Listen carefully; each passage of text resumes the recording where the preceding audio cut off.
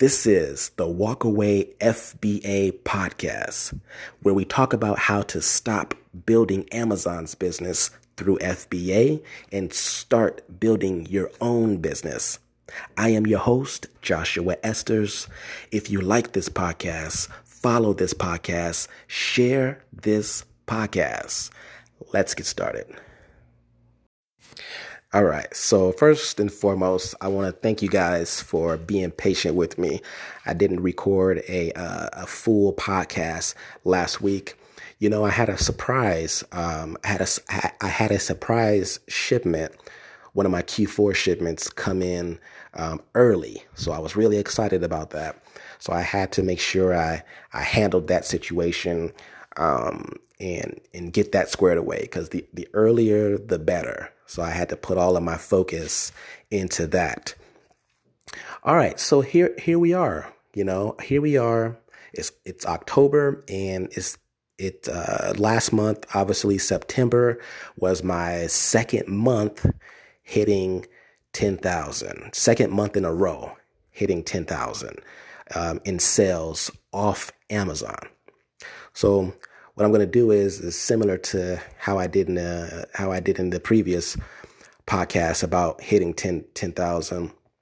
I'm going to break down the different platforms, maybe give a little background on how the month went on that particular platform, and then I'm going to get into how I did it and how you can replicate it. I learned a whole lot. Within this past year and a half before I started on the journey of selling on multiple platforms. People kind of thought I was crazy or doing something unnecessary.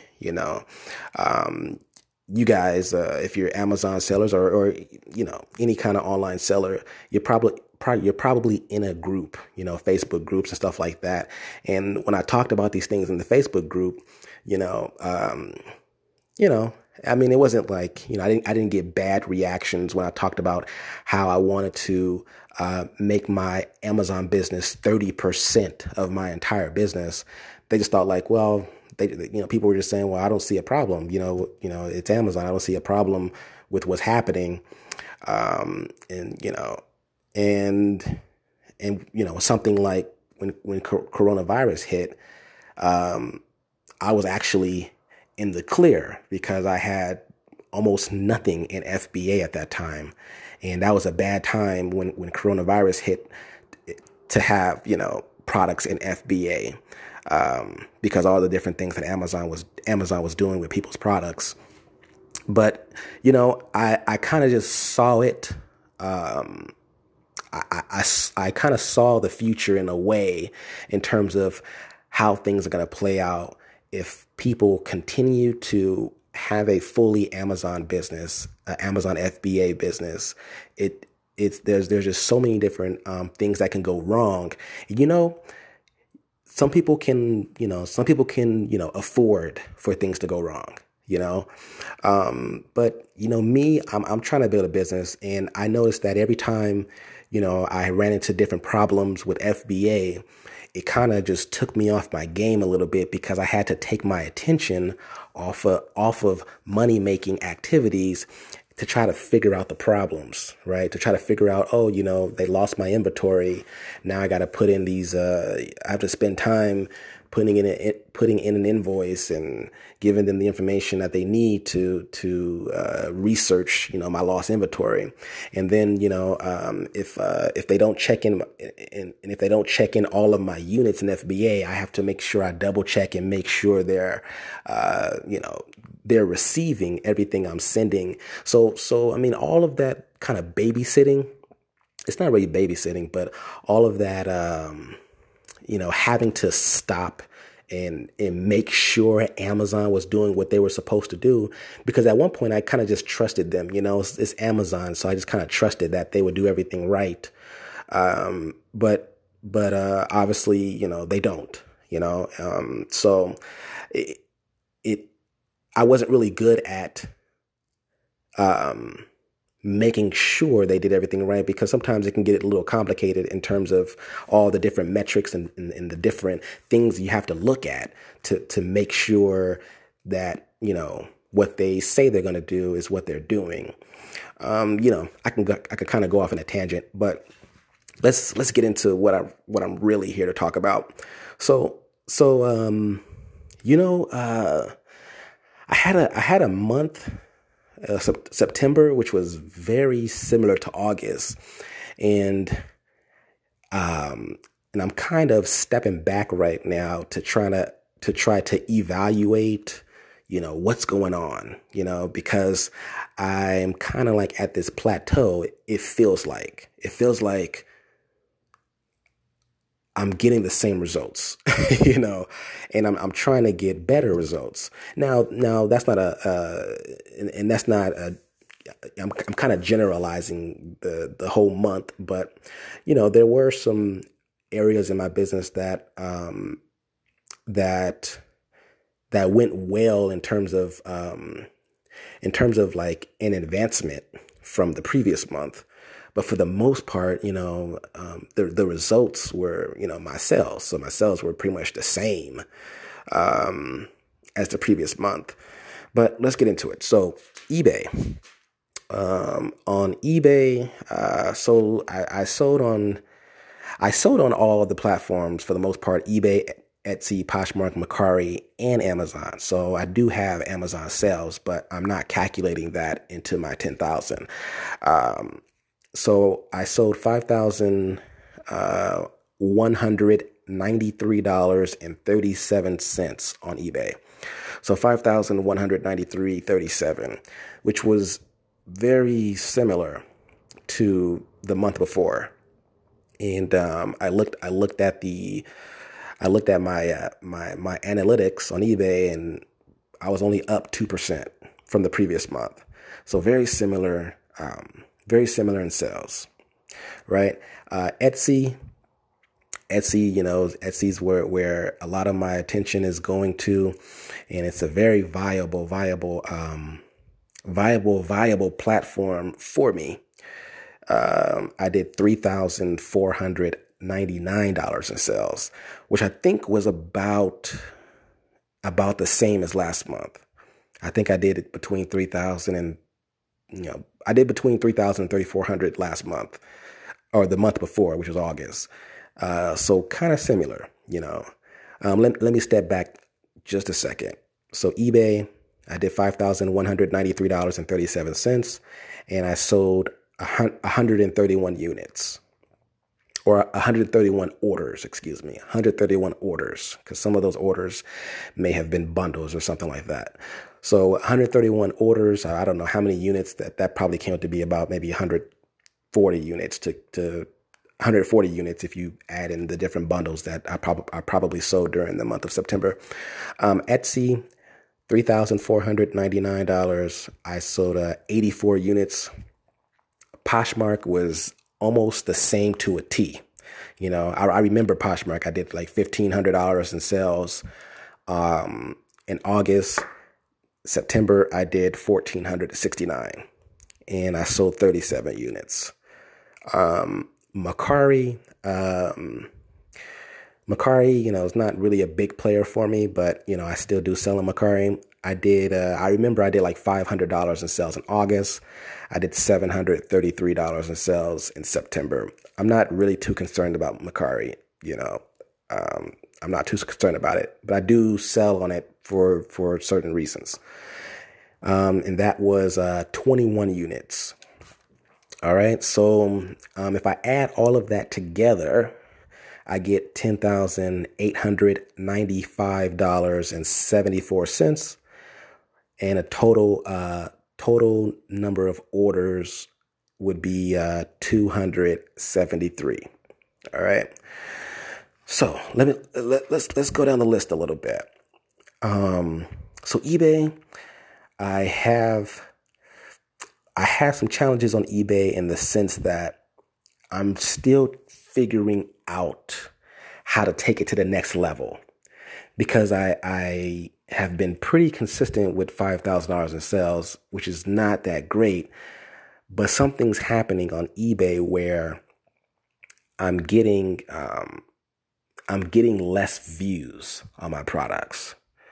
If I look at my analytics, my it tells you how many, they call them impressions. So impressions are how many times does your products show up when a person is scrolling. If they're on their phone, they're scrolling, right? So how many times your products are seen during that scroll? That's the best way I can explain it. And then I think the next one is called visits. Visits are when people click on your listing, right? So those two metrics have been pretty much down for the past couple of months. I am seeing a lot better conversion, however. So I'm seeing a lot better conversion. So the conversion on eBay, and kind of similar to all the other platforms, is pretty much the percentage of sales, the percentage of sales over visits. Is it over visits or over impressions? I think it's sales divided by impressions. Yes, it is. Yeah, it's sales divided by impressions, and the reason why I believe that to be true is because the percentage, when you divide it, when you divide that out, you get a percentage, and it's very low. It's like 1%. So my conversion is 1%, 1.2% on eBay, and that's because my sales were 131.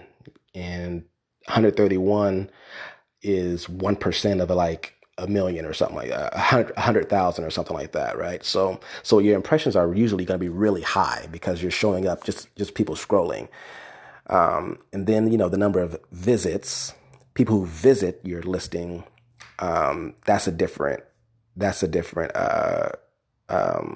calculation.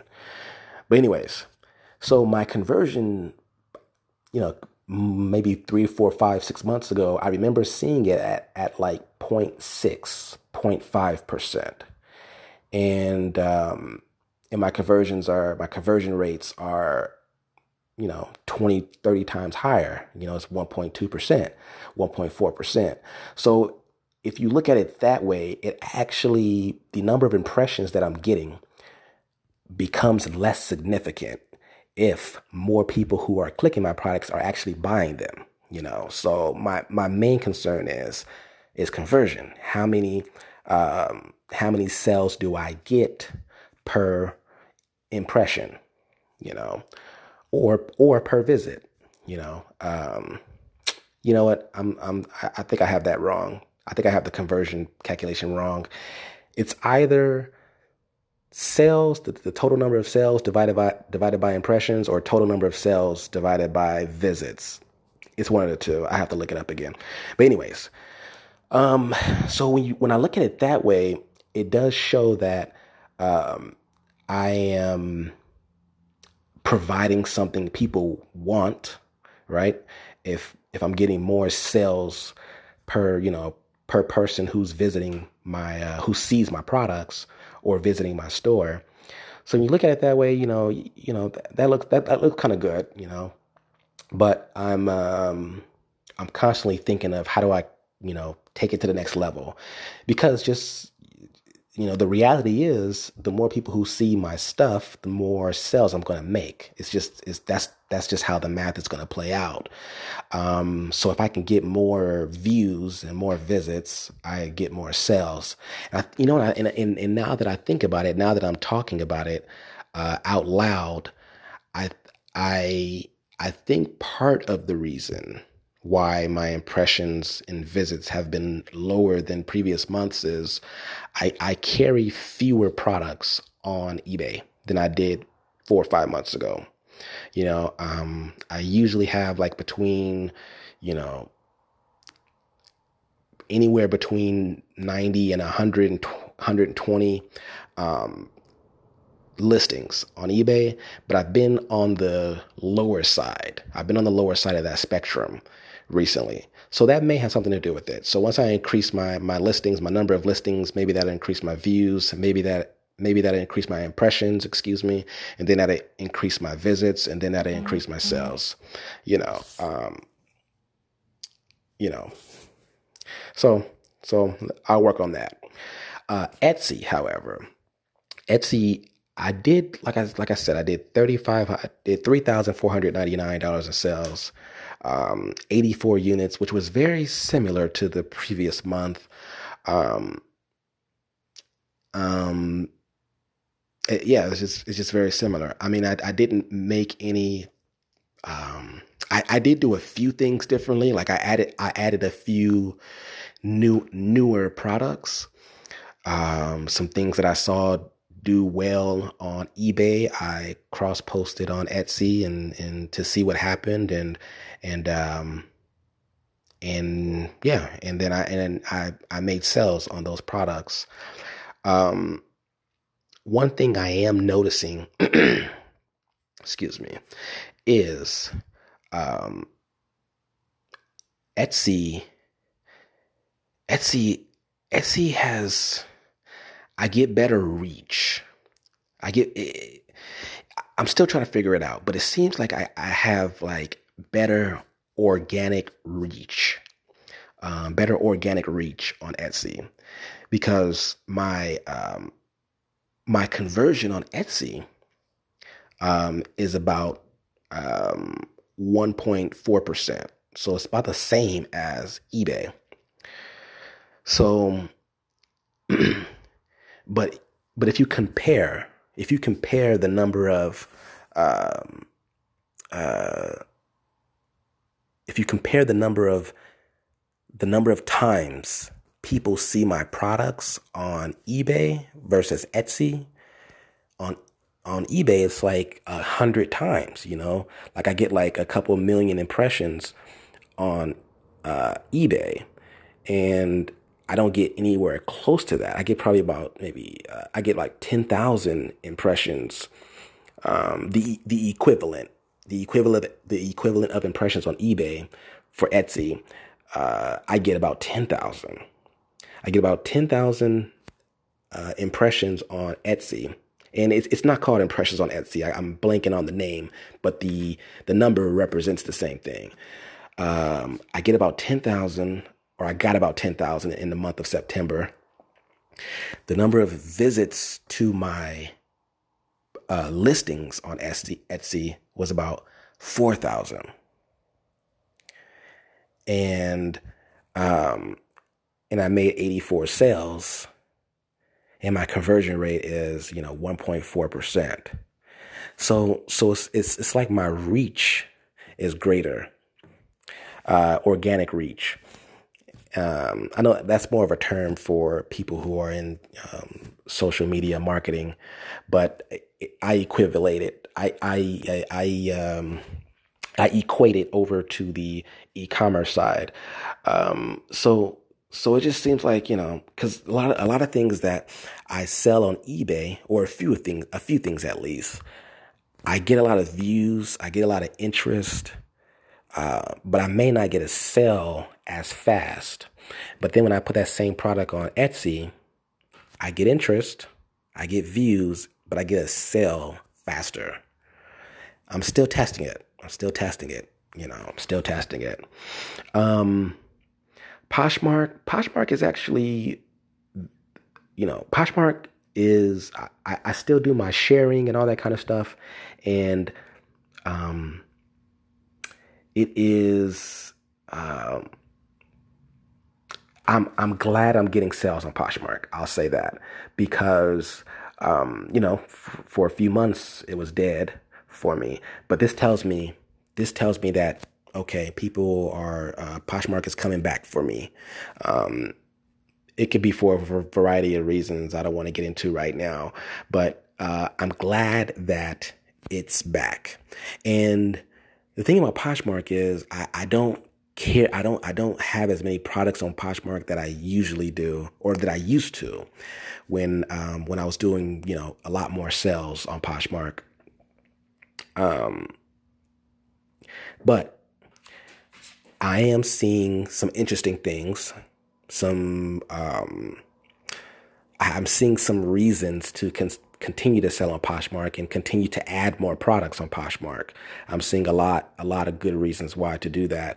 Um, and and I used to do, you know, two two times more than what I'm doing on Poshmark around, I guess, this time last year. So me seeing these sales on Poshmark tells me I can double that. I can double that within the next couple of months, and and see a similar and see similar results that I was seeing earlier this year, late last year. So that's a good thing. So if I can double my sales on Poshmark, obviously, assuming everything else stays the same, I increase my monthly sales and obviously increase my profits and all that kind of stuff. So Poshmark is kind of like the silent platform for me, where I'm like, okay, I still have products there. I'm not.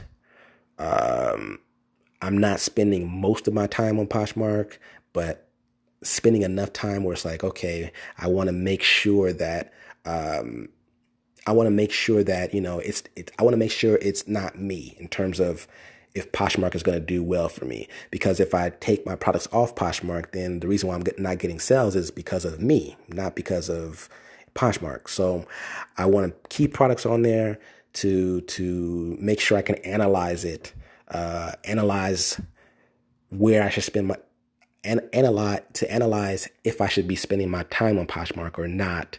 Um,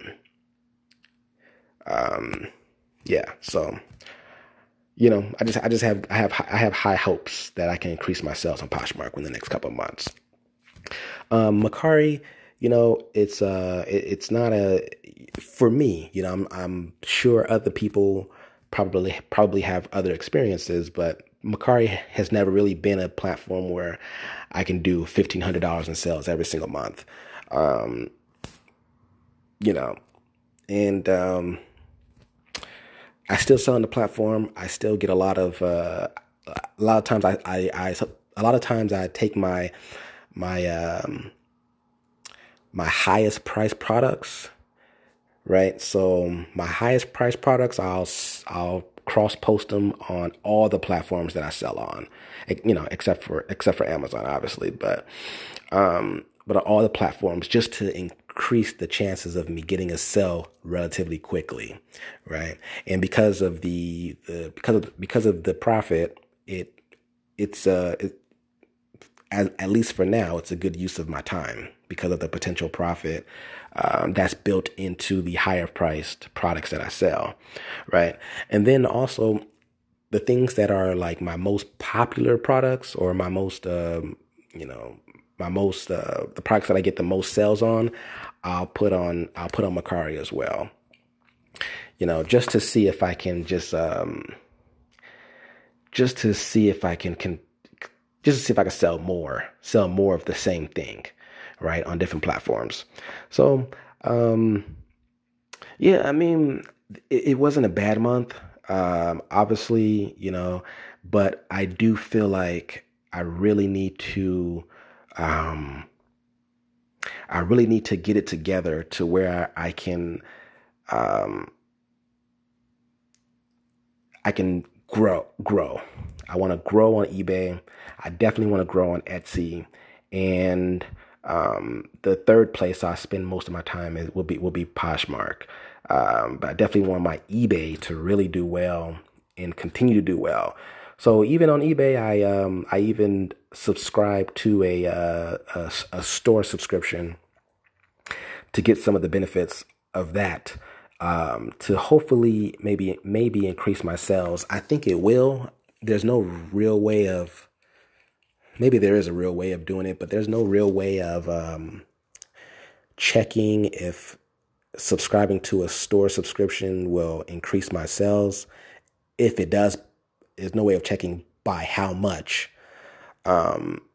But, I guess I will notice it. I guess I'll notice a difference in the next month or so. But one of the main reasons why I subscribe to a store subscription, not only to try to increase my sales, but just the different benefits of having the store subscription. I did a few calculations, and even if I was doing $5,000 a month on eBay, I would still benefit from the store subscription based on my business on eBay. So I was able to calculate out that $5,000 a month in sales. That's like the breaking point where I start being able to benefit, where the benefits outweigh the cost. I would say the cost of the subscription. I think I paid I think I'm paying. No, I am paying the basic subscription. I believe is $21 a month or something like that. But I do get the 10% off of the final value fees. And for my business on Amazon, eBay, $5,000 in sales is that point where, as long as I'm hitting 5,000 in sales, I am saving more than I'm spending a month on a subscription. But I'm very excited about the eBay store actually, because it does allow me to do a few things with my listings, and hopefully that increases the trust from the potential buyers, and hopefully that increases my conversions because of the different things I'm going to be doing with the different features that are allowed to me because of the basic subscription that I have on eBay. Etsy, my plan is to just list more. I have the least amount of listings. I mean, I shouldn't, but I have the least amount of listings on Etsy that I have on any other platforms. I should have way more. I think right now I have like 39 listings on Etsy, opposed to I have 60 listings on Mercari. I have like 57 listings on Poshmark, eBay. I have like 90 or something like that. But I have the least amount of listings on Etsy, and there's a few reasons for that. My main problem that I'm having overall is just running out of stock and being out of stock for a couple of weeks or a week and a half or so. I think that's actually hurting me. Like I believe that if I was in stock of the things that I sell pretty good, I'd probably be doing about $13,000 in sales, maybe even 12,000, maybe. So I'm missing out. I'm missing out by not staying in stock, and that's something that I'm working on. It's not that straightforward in terms of trying to, forecast out how much stock I should have in something. And I'm trying to stay away from I'm trying to stay away from overbuying. But maybe I'm being a little too conservative. Maybe I should, overbuy, because if I overbuy, maybe I'm not actually overbuying. Maybe I'm buying the right amount because I'm kind of, using conservative models, I guess you could say, to decide how many of a particular SKU I'm going to order. So yeah, that's it. I do anticipate, I'm going to be, hitting 10,000 a month, and October,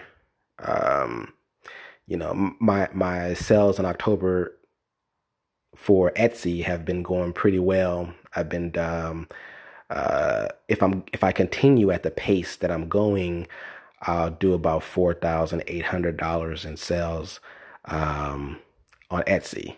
But we'll see. That may not happen. But if I'm if I'm going at the pace that I'm going. Like the last 7 days, um, the first week of October, I already did about $1,200 in sales.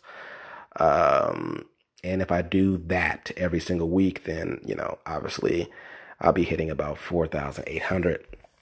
That'll be great if I do that. That'll be really good, but we'll see. So, you know, um, no, this is all good, right? This is all good news. Um, and yeah, I can't wait to hit, you know, 15,000. That'd be my next milestone. And then 20,000.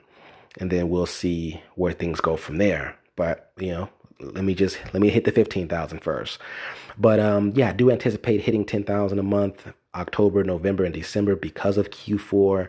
Um, who knows? I don't really know. We have to get there, but I do anticipate it, which is really good news.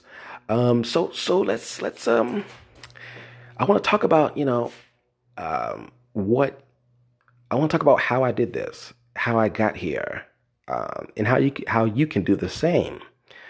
Because, this podcast is about building your own business. And that's basically mostly off of Amazon, right? So there's three things. There's three things that you will need. All right? Three things you will need. Let me give this disclaimer real quick. You may have to listen to this part of the podcast, maybe at least once. Re-listen to it at least once, because honestly, what I would like for people to do is to just have fun with it first, right? Just have fun with it first. Pick a platform. Whether it's Etsy, eBay, Poshmark, Mercari, and there's plenty more. It could be Facebook Marketplace. It could be, I think you could even sell on Instagram. It could be OfferUp. It can be Depop. It can be, I think there's this website called Kaizen. It can be, it could be so many different platforms that are, not Amazon, obviously, that that you can try. And I recommend on just leaning towards whatever your interest is taking you. If for some reason you wanted to try a certain platform, try that one. I'm not going to tell you which platform you should start next, but just have fun with it. Just get an account with a different platform outside of Amazon. Just get one, and put stuff up from your house. Put stuff up from your house. Like that's what I did when I first started. When I first started, actually, I did buy. I was doing retail arbitrage in a sense. I sold these watches. What are they called? Vivo Fit. These were these Vivo Fit Junior watches. I was selling those on eBay and Mercari. And that's how I got started.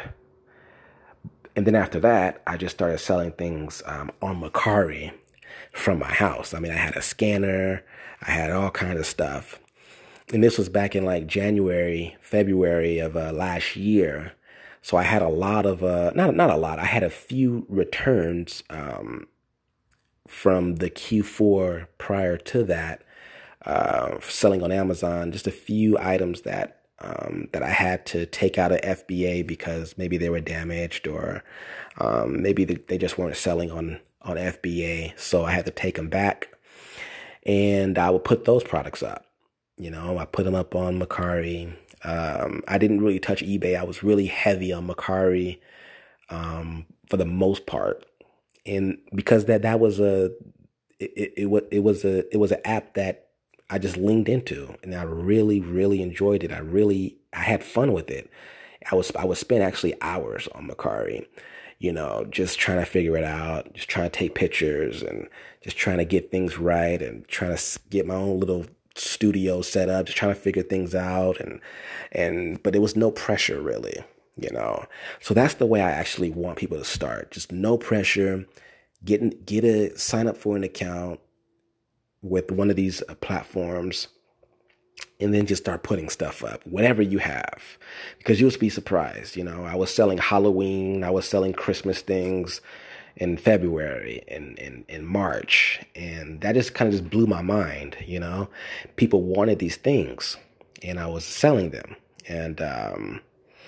um, and you know, they weren't in the best condition all the time, and people were still buying them, right? So, you know, just have fun with it, right? Um, I am going to lay out, like I said, there's 3 things you actually need to start building an actual business out of it, right? Like I have, I eventually graduated to this stage when there's actually 3 things that I believe you need to really start, building a business around the multi-channel strategy, around building your business off of Amazon and kind of carving out your own space in e-commerce. And the first one is capital. So you're going to need capital. You know, I'm not going to sugarcoat it. I'm not going to, give a lot of people try to beat around the bush when it comes to this kind of thing. But you're going to need some capital, right? You're going to need a couple grand, you know. And if you're already an Amazon seller, you probably already have a couple grand. So if you're already in the Amazon space and you're already,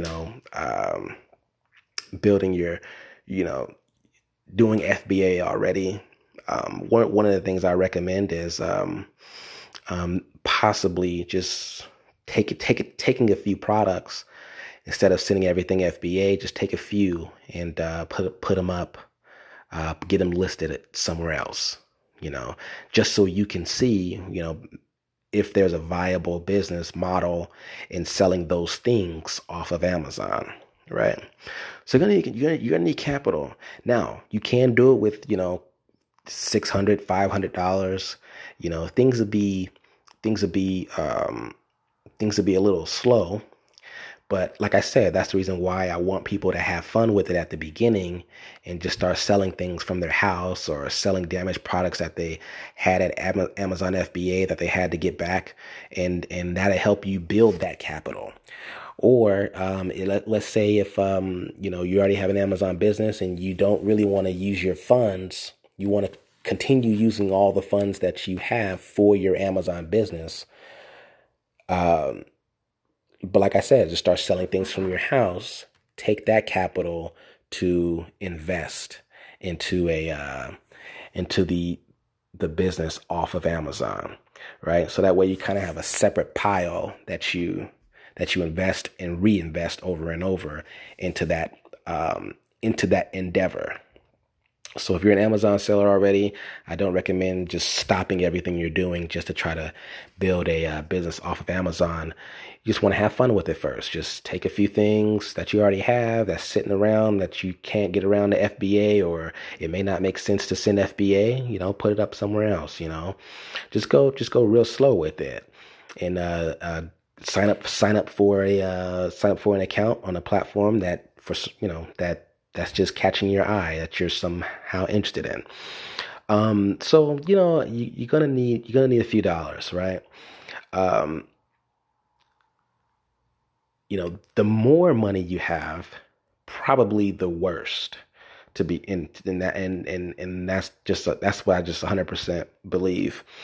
So if you have 1,000, 2,000, 3,000, I think that's a decent amount to get started in terms of when you're ready to turn it into a business. But if you have more than that and you're trying to put it in to building a multi-channel business or a business off of Amazon, I think that's very, very bad, because you're more than likely going to buy more inventory or make bad buying decisions that will result into no sales. My whole thing is jumping into it incrementally, because you don't know. A lot of times you don't know. You don't know if something's going to sell on eBay. You don't know if it's going to sell on Amazon, on Mercari or Poshmark or wherever else. You don't know. So I don't recommend having a whole bunch of money, because you tend to spend it if you have a whole bunch. The fewer dollars you have, the better chance you have at growing a business off of Amazon, with the strategy of building a multi-channel business. That's just what I believe. Now, one of my favorite ways to get capital, one of my favorite ways, and not anybody, but a lot of people can do this,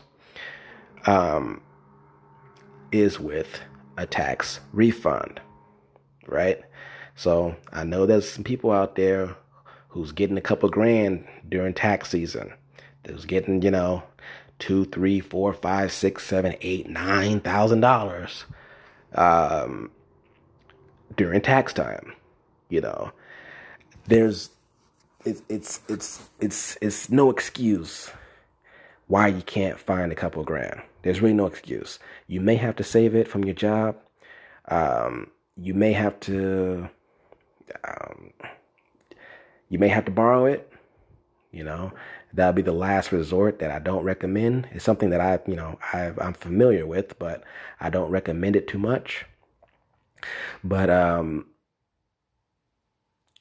the surprising thing about the whole tax refund thing is, the poorer you are, the more likely you're gonna get a huge tax refund.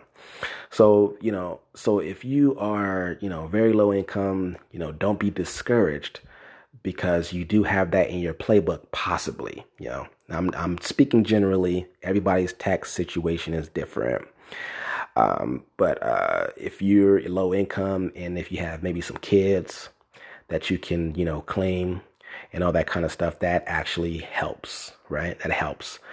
And the reason why this is my favorite strategy is because, at one point, I was a tax preparer, and I did taxes, and it's amazing. It's amazing the kinds of refunds that I've seen, and I've seen all types of different scenarios where and why people get those refunds. And there were certain times that I even got those refunds. That's how I was able to. That was partly how I was able to buy a franchise business a few years ago. I used most of my tax refund that I got. It was quite a nice sum of money. Then I also borrowed some money to combine that. Every business that I've ever started or got into, I've never used my own money, ever, never. I've never saved money to start a business. I've always used my refunds, or I always used credit. That's just me. And the tax refund thing is obviously better because it's free money. So that's one way. If you just are just so broke, if you're just so broke, right? Tax season is not close, but that's something to think about. But like I said, the other way you can do it is, just sell things from your house, build that capital up. So you're gonna need some money. In other words, you're gonna need some money. The second thing you need is a niche. Okay, so you need a niche, right? So, for a long time, before I even got into e-commerce, long before, this is like, when I was going to college or whatever, I didn't really understand I didn't understand what a niche was. I was very inexperienced. I didn't understand, like, what is a niche, like a niche.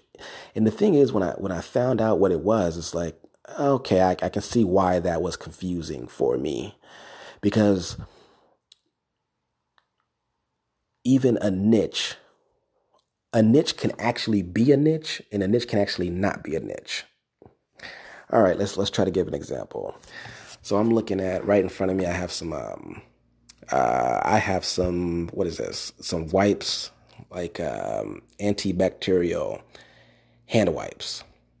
Okay, so I'm just really thinking off the cuff right now. So bear with me. So right now, so it's antibacterial hand wipes. That's actually a niche, right? That's a niche. It's a niche within the category of cleaning products, right?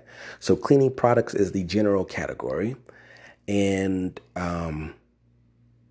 antibacterial hand wipes is the niche. Now, cleaning products is a general category, but cleaning products can actually be a niche as well. So if you think of if you think of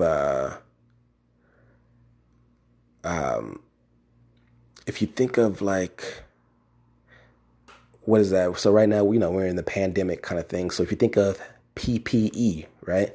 So PPE, protective gear or protective wear. I'm blanking on the acronym, but PPE. So cleaning products will be a niche of PPE, of just general protection gear or germ protection products or things like that, right? So I don't know. I was very confused about that really really early on, but you need a niche. So if you're selling,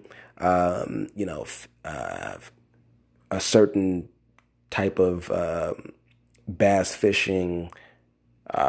If you're in the bass fishing niche, which is, you know, I guess it can also be a general category. Maybe you're selling the worms. You're selling the worms to put on the hooks of the rods, right? So you have to take a general category and think about the niche, or think about different niches under a general category. So like on Amazon, you have the home improvement category. You have the pet supplies category. You have the toys category. And under those categories, there are many, many, many, many, many, many, many niches. But there's even niches in the niches, right?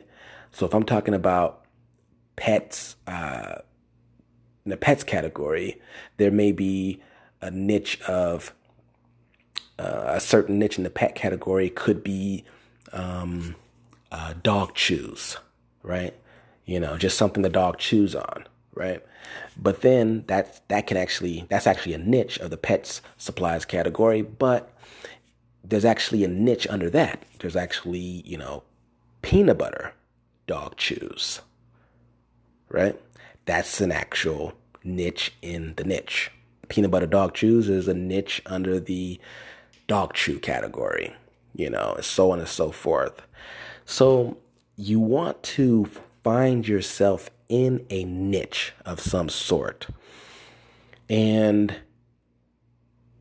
you want to be in a niche that has enough search volume, right? So if I type in dog chews, a lot of things come up. A lot of people search dog chews in Amazon. A lot of people search dog chews on YouTube and Google, right? But how many people actually search for peanut butter dog chews? That's the question, right? If there's enough people who search for that, then you may be in a good niche, right? So you want to find a niche, and then if the niche is, and then you want to explore if that niche has a lot of search volume, and not only a lot of search volume, but a lot of sales volume. And there's different ways you can verify that, right? So there's some paid ways you can do it, and then there's some free ways you can do it. Some of the free ways you can do it is by simply typing in your niche into Amazon or into eBay or into Google, and then that only tells you that, it only shows you the results. It doesn't really verify that it's a niche you necessarily want to be in, because some niches could be very saturated. But the main thing is you want to find a niche. Now, there's other things that you need to do after you find the niche, but I don't think that's as important yet when you're first starting out.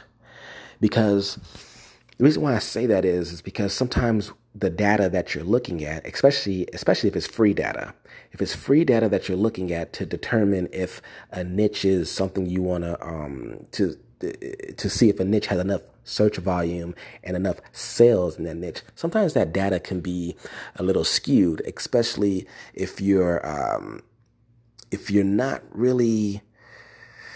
Sometimes the data could be misleading, and sometimes you could be looking at the data incorrectly. It's easy to look at the data incorrectly, especially because it's not complete. Okay. Just because you type in something on Amazon, just because you type in dog chews on Amazon does not mean that there's enough people searching it. It doesn't mean that there's a few people searching it. It doesn't mean that there's not a few people searching it. It could be a lot, but you don't really know, right? But how do you find your niche? Okay. So I could tell you how I found mine's, and there's many ways to do it. So I kind of accidentally fell into the niche that I'm in, right? I was doing my Amazon thing at the time, just, looking for products and trying to sell them on Amazon. And then I just happened to ask myself,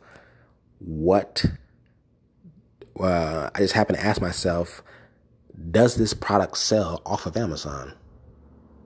And then I did some searches, I did some searches on eBay. I did some searches on Poshmark. Maybe I did. I don't think I knew Poshmark at the time, but I did eBay. I just looked at it. I think I did Poshmark. I think I searched on Poshmark. I just looked and I saw people selling the product, but I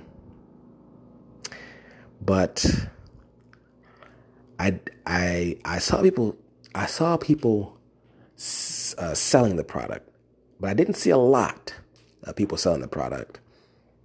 I actually only saw like one main person that actually sold a lot of the particular brand, not just the product, the brand. The brand that I'm talking about has many, many products. So I didn't really see much, right? So that's why I'm saying, don't read into it too much. You want to read into it, but don't read into it too much. The data that you're looking at, if it's free data, is what I'm saying.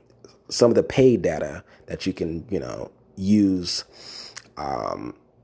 they tell a better story. But if you're just searching on Amazon or something like that, or eBay, that doesn't really tell you a lot. But in some cases it does tell you enough that you need to know. But anyway, so I don't see a lot of sellers, right? I see sellers, but they're not like real sellers. They're just like maybe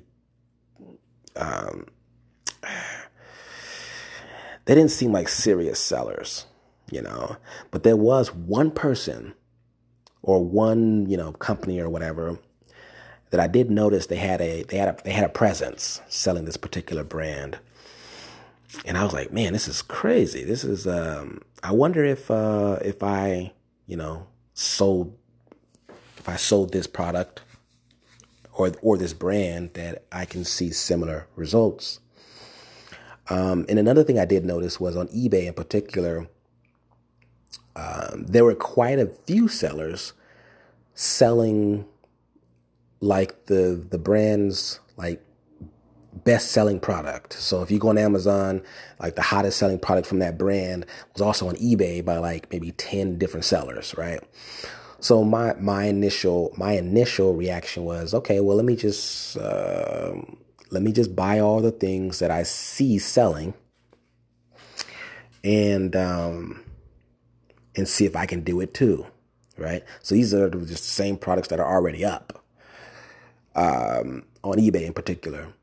And let me just see if I can do it. And I did that, and it worked. It worked, and it didn't work. And I didn't really know what I was doing because I wasn't familiar with the eBay algorithm and all that kind of stuff, right, with eBay. So it worked in terms of, I just, bought some stuff and I started selling it off of Amazon. And I did buy some stuff to sell on Amazon as well. But my whole point is I accidentally fell into the niche, right? Because I was just, looking at different products to sell on Amazon and kind of stopped myself and asked if this particular brand was selling off of Amazon. So that's one way you can find your niche. And that's actually probably will be a common way that people find their niches, especially if they're Amazon sellers, because Amazon sellers, they sell all kinds of stuff and they have no idea that if what they're selling is actually in a particular niche. They're just kind of looking at numbers and ROI, and you're looking at all these different, non-human aspects of selling. You're looking at all these different metrics to try to make money on Amazon. Another way to find a niche is simply just go after what you're interested in.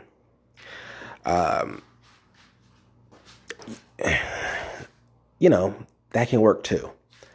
But the fastest way to get started is to see what's working already, to see what's in your catalog of products that's working already, and to see if you can go deeper, right? And see if you can go deeper and sell those same products off of Amazon. So yeah, those are a few ways to find your niche.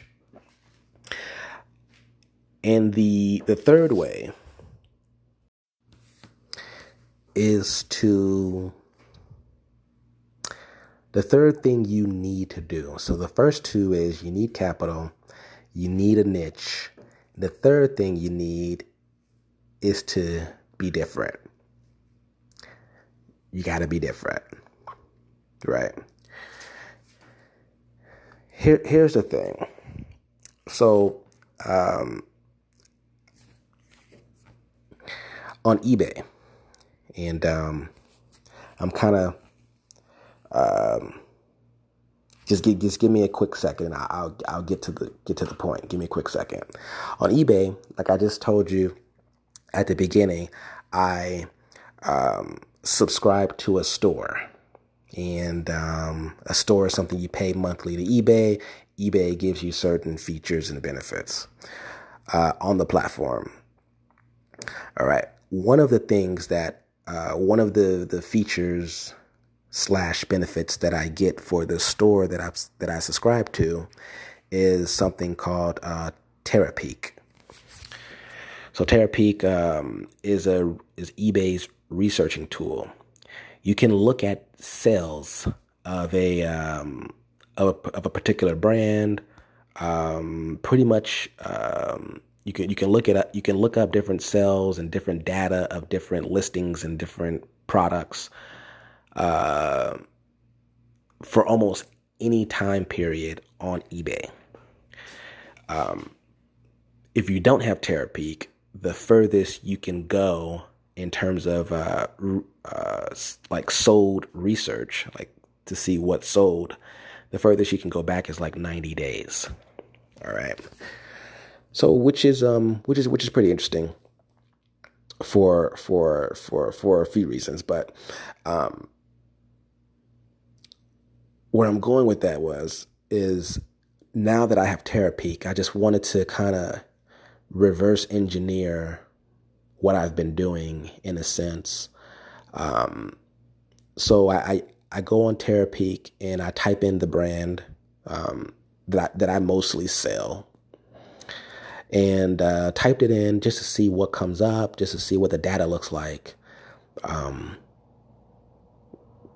to try to explain to myself, I guess, um, to try to further explain to myself, I guess, why I am seeing certain success, and in how I can how can I see more success, right? So I type the brand in. I type in the sales for the last, like, I think 90 days or something like that, and it tells me how many sellers have listed and sold this particular brand's products, and that number was like 228. All right. And then I was able to narrow it down because there's 228 sellers who have sold that brand's products in all the conditions. So whether it's new, used, whatever, right? But you can narrow it down to new.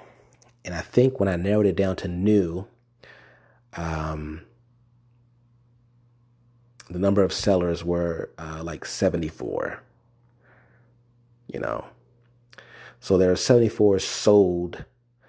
There are 74 sellers who have at least sold one product at least during that 90-day period in new condition. The total number of sales for that time period, like 90 days, were about 300 and like 31. It was like 330, 350. And, I sold about 130, 140 of those sales were mine. So I'm like, that's very interesting, right? That's very interesting because if I were to see that, right? If I were to see that number, the 228 sellers, and then narrow it down to 74 sellers, and then see the total number of sales, which was 300 and something. If I were to see that before I ever got started, I don't think I would have started with that particular brand. I don't think so. I don't know. So basically, I have over 30% of the market in that particular brand on eBay. I have over 30% of the market each month, or at least for the past couple of months.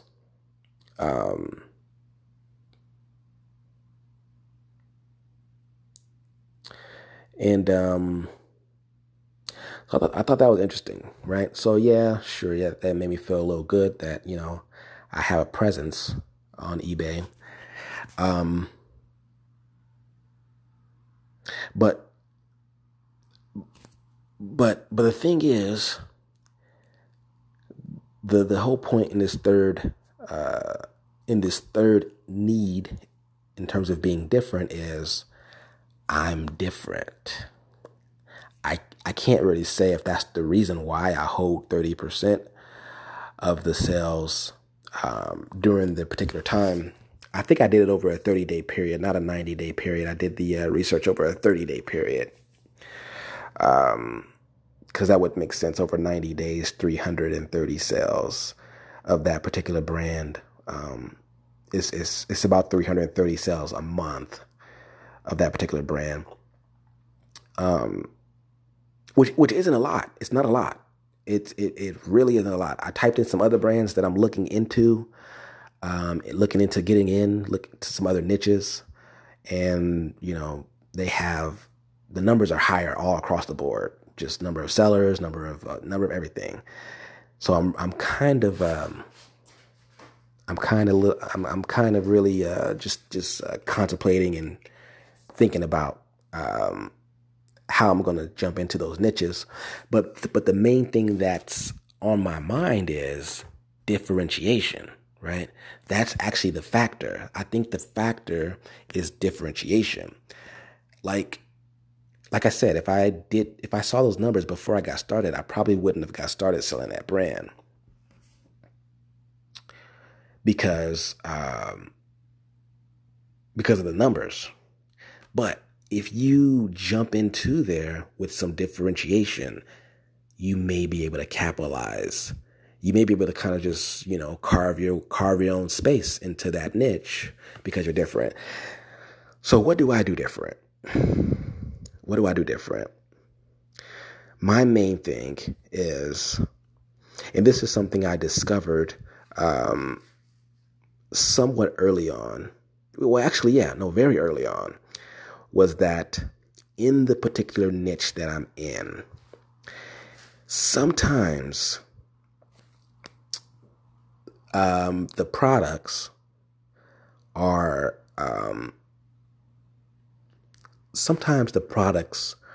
a little bit different than the stock photos, right?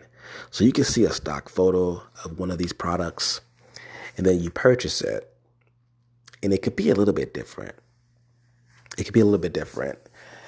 Maybe because of stock, maybe because they just, they wanted to shoot the best. They wanted to, take pictures of the best different angles or something like that for the stock photo, that it doesn't really highlight, it doesn't really highlight the product the way it should. This is not with all of their products, but, quite a bit. And I learned this lesson when I remember this. I had a particular product that I sold on Poshmark. And this is at the very beginning when I was just kind of testing the waters out, trying to sell this brand on different platforms. And it just didn't dawn on me, I just took the stock photo, put it up on Poshmark and wrote my little description or whatever. But then the person who bought it opened up a case, right? On Poshmark, it's called open up a case. They open a case when there's a problem with the product. And they said, yo, this is different from the picture. I said, oh, it just didn't dawn on me, for whatever reason, they said this is different from what I had in the photos. I was like, okay, all right, I see. So I need to take photos. So my differentiator is I take actual photos.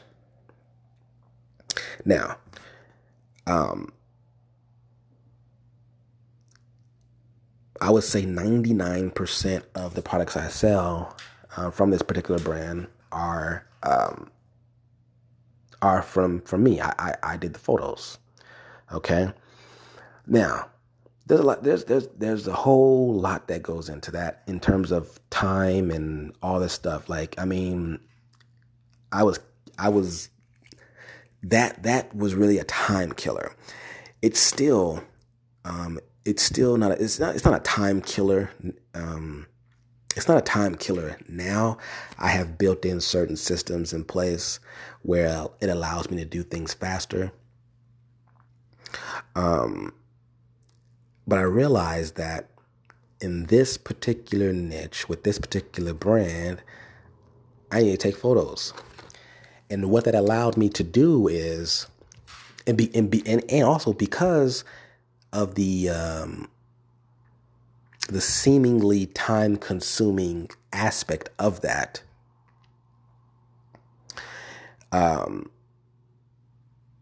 it allowed me to kind of put a barrier up against, my business in a way, because I'm doing something others aren't willing to do for the most part.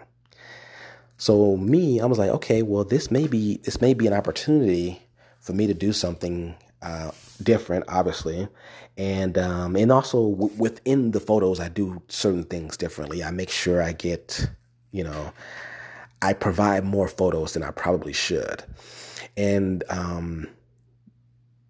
I built a brand, I guess you could say, somewhat of a reputation, I guess, if you put it in those words, for the lack of a better word, reputation. I built a reputation that if you come to me for this particular brand, you know what you're going to get. You know exactly what you're going to get. If you follow these stock photos, you don't know what you're going to get. Sometimes. Not all the time, but sometimes. Now, I think I have maybe two or three listings that do well with the stock photos, and I just haven't changed it. I just restock, whatever. I did take some physical pictures, some real pictures of like the certain angles that the stock photo doesn't get, but I have like maybe two or three listings that I just don't. It's been working, so I haven't changed it. So I'm like, you know what? I'm not really good at these photos. I'm not really good at photos. I'm not really.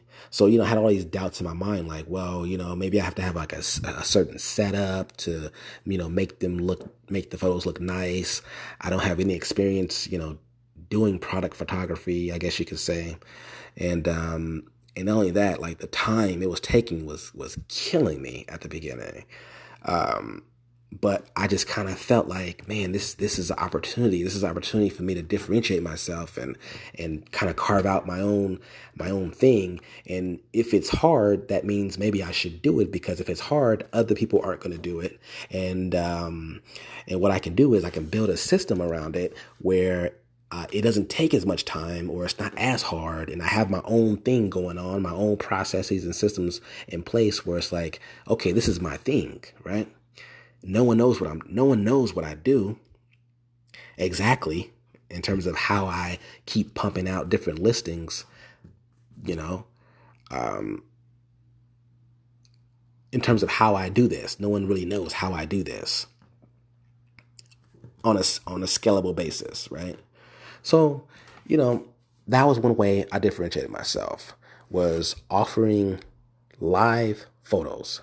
Now, even within that, I can still further differentiate myself. I basically differentiated myself so much, hopefully, that it's just unattractive to even try to copy me.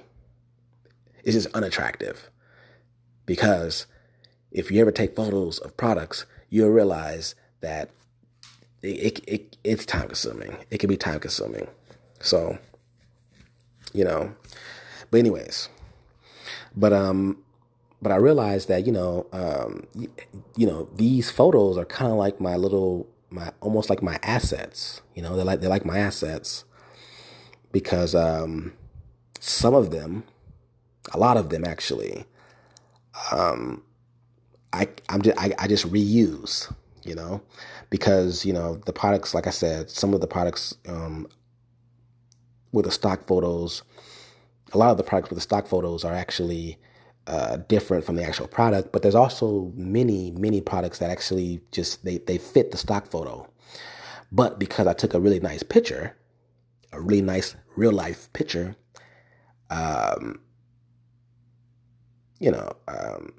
just took a really nice picture, it may seem like a different product, right? It may seem like a different product because I took a nice picture than what the stock photo would be.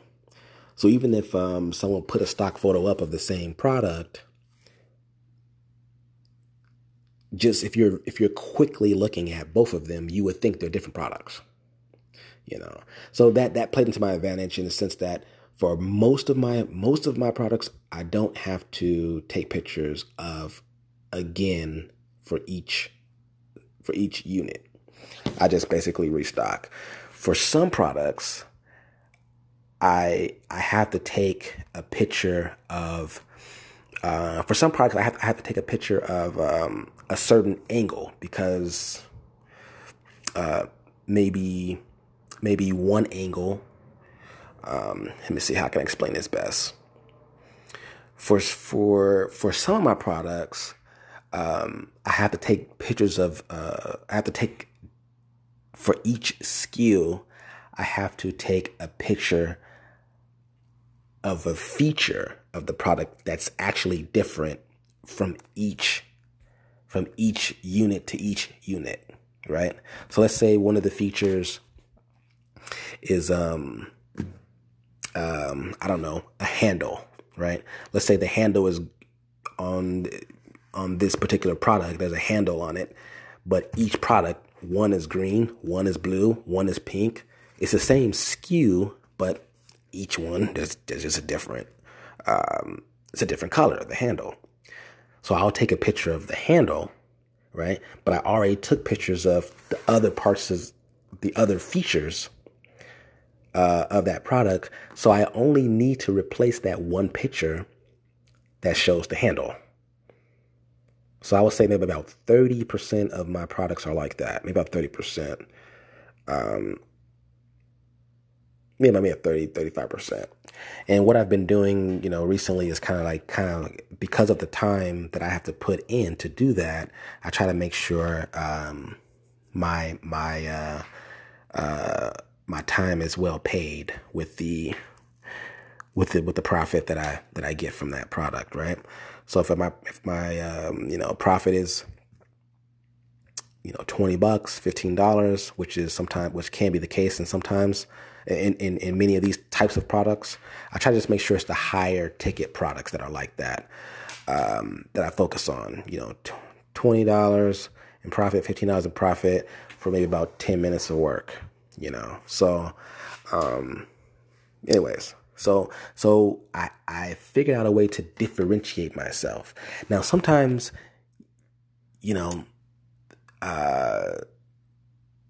sometimes you may not really see a way to differentiate yourself, but honestly, there's always a way to differentiate yourself. There's always a way. And it could simply be with taking pictures of it. It could be maybe you bundle it with something. Maybe you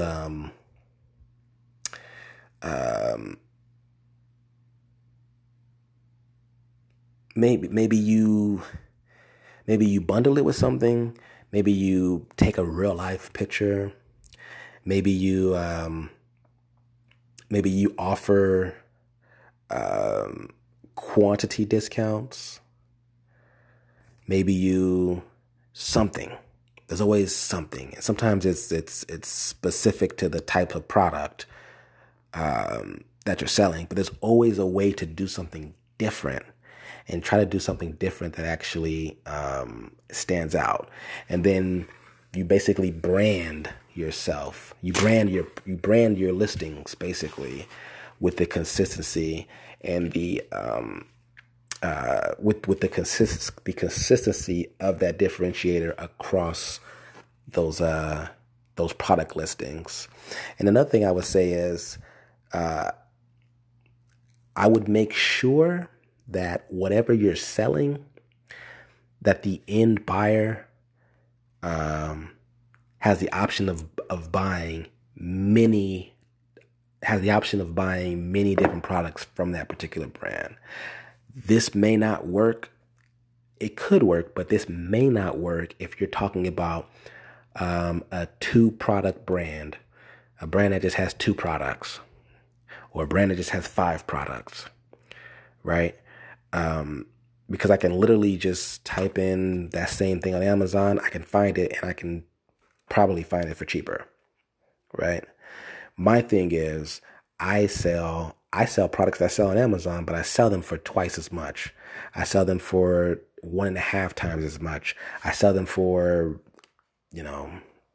I sell them for more than what they sell for on Amazon. And I don't sell as many units as someone on Amazon would sell, but I don't care about that. My whole point is I'm doing my thing over here.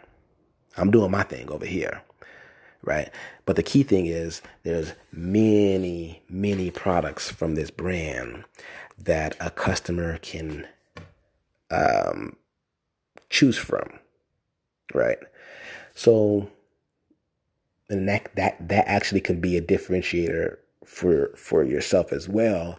You may have people selling the products off of Amazon, but they're kind of just like scattered, right? They probably, the seller probably has like 3 or 4 different products. Maybe your competitive advantage or your differentiator is having a bigger option, having a bigger catalog, you know, where people can kind of go to you and have more options, right?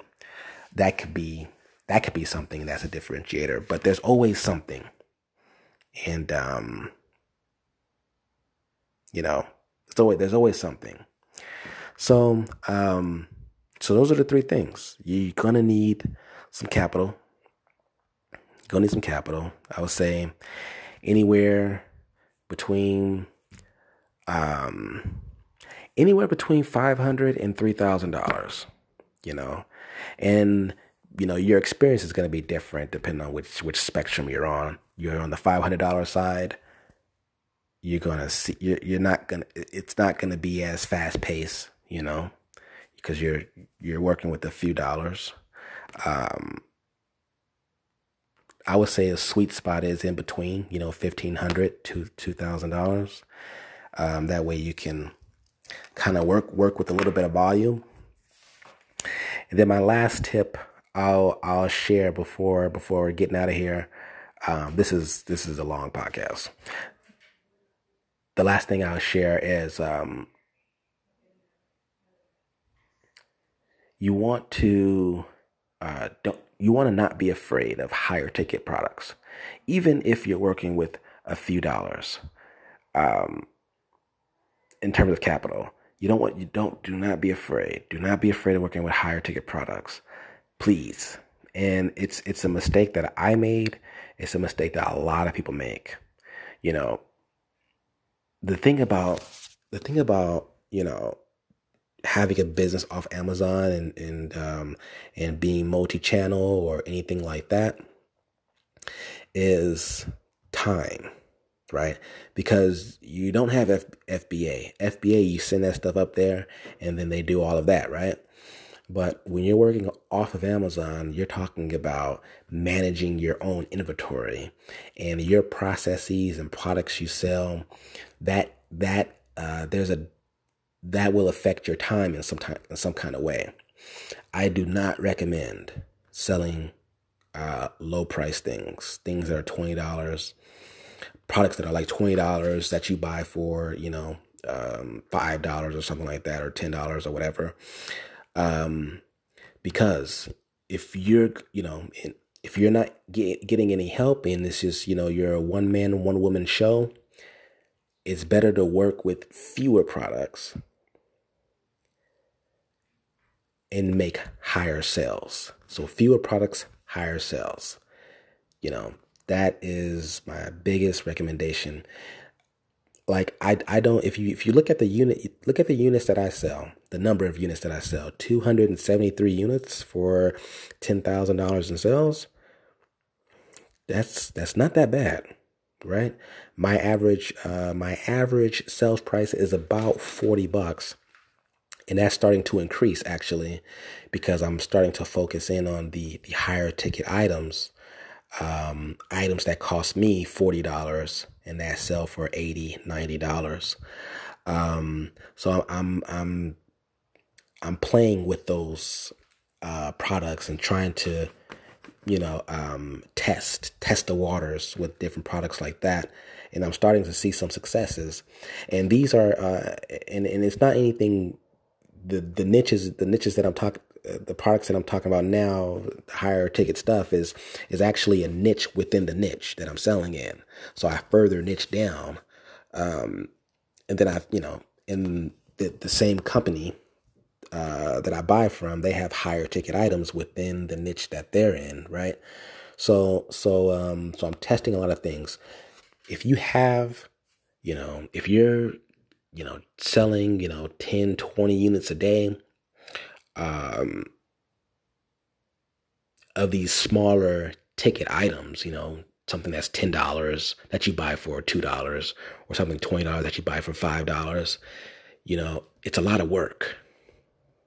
I'm just, but I'm not saying don't do it. I'm just saying I don't recommend it.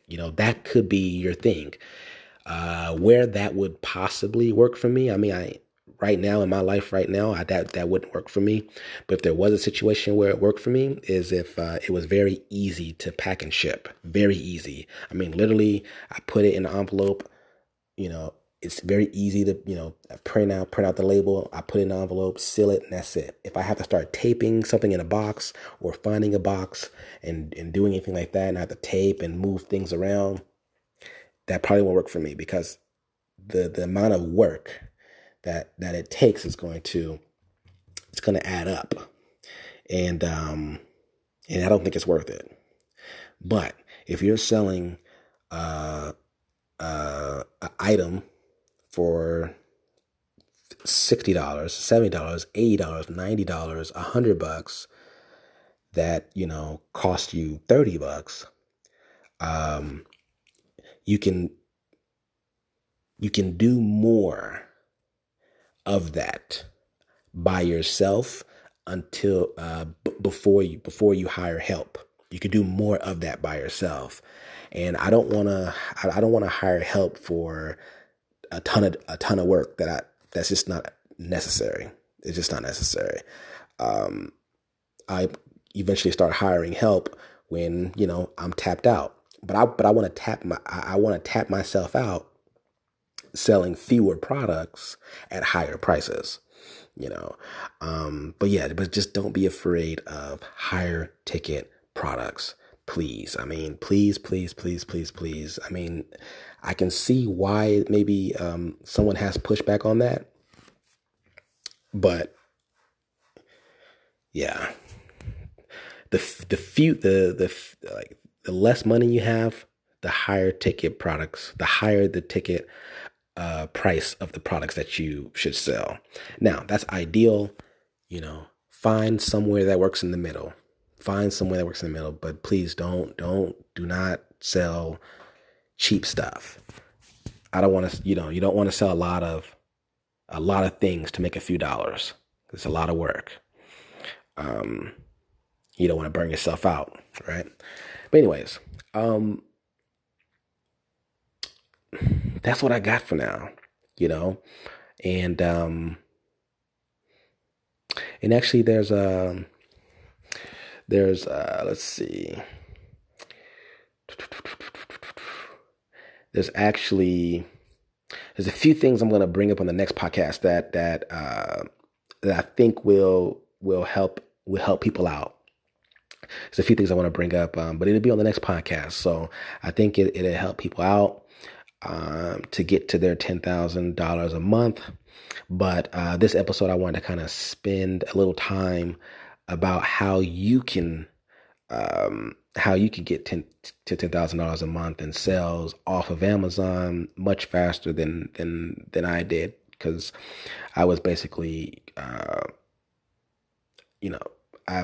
doing it from the ground up, in terms of making a lot of mistakes and doing a lot of stupid things, and buying things that don't sell. And and now that I spent pretty much a year and a half building up a sort of a business model, I guess you could say, that I find consistency in. And here's the last thing I'll say is, I haven't, this is actually the first time in my e-commerce journey that I had at least this level of consistency, you know. And what I mean by that is when I was doing 100% FBA, you really have no idea. A lot of times you have zero idea what your sales are going to be from one month to the next.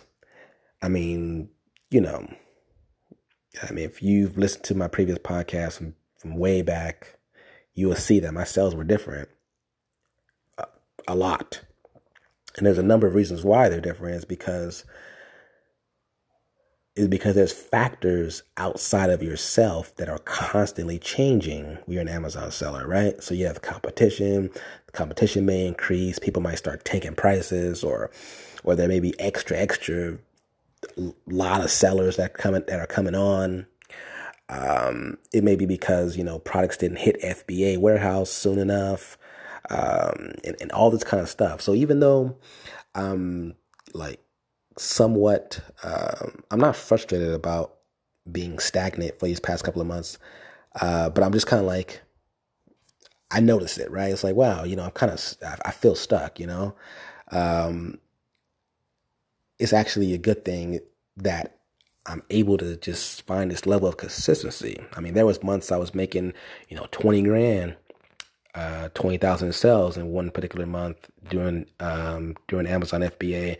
Next month doing 30 grand, and next month doing 6 grand. Next month doing 8 grand, and the month after that doing 10 grand, and and then it's just a lot of different things. And the main thing, one of the main reasons why my sales fluctuated as an Amazon seller at the time is because the products, the opportunities that the products that I was selling, I was no longer able to sell again.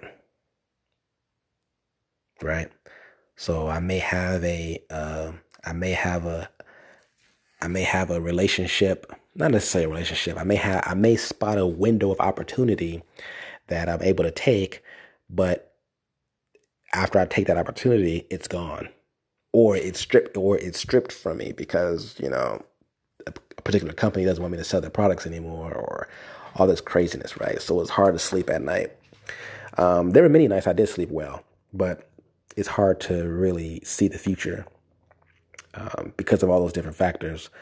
But I am finding consistency, building my own business, building my own barriers around myself, selling off of Amazon, So, and the only thing, the only problems that I really have are just being out of stock. That's like the really main problem that I'm having, is not being in stock of the things that are selling the best for me across the many platforms I sell on. And then next month I get to do it again, with the same types of products. So it's very interesting. So, but anyways, so I'm going to put a few things together for you guys to share with you guys on the next podcast that I hope will be helpful. But in the meantime, like I always say, stay on your grind and keep your mind on success.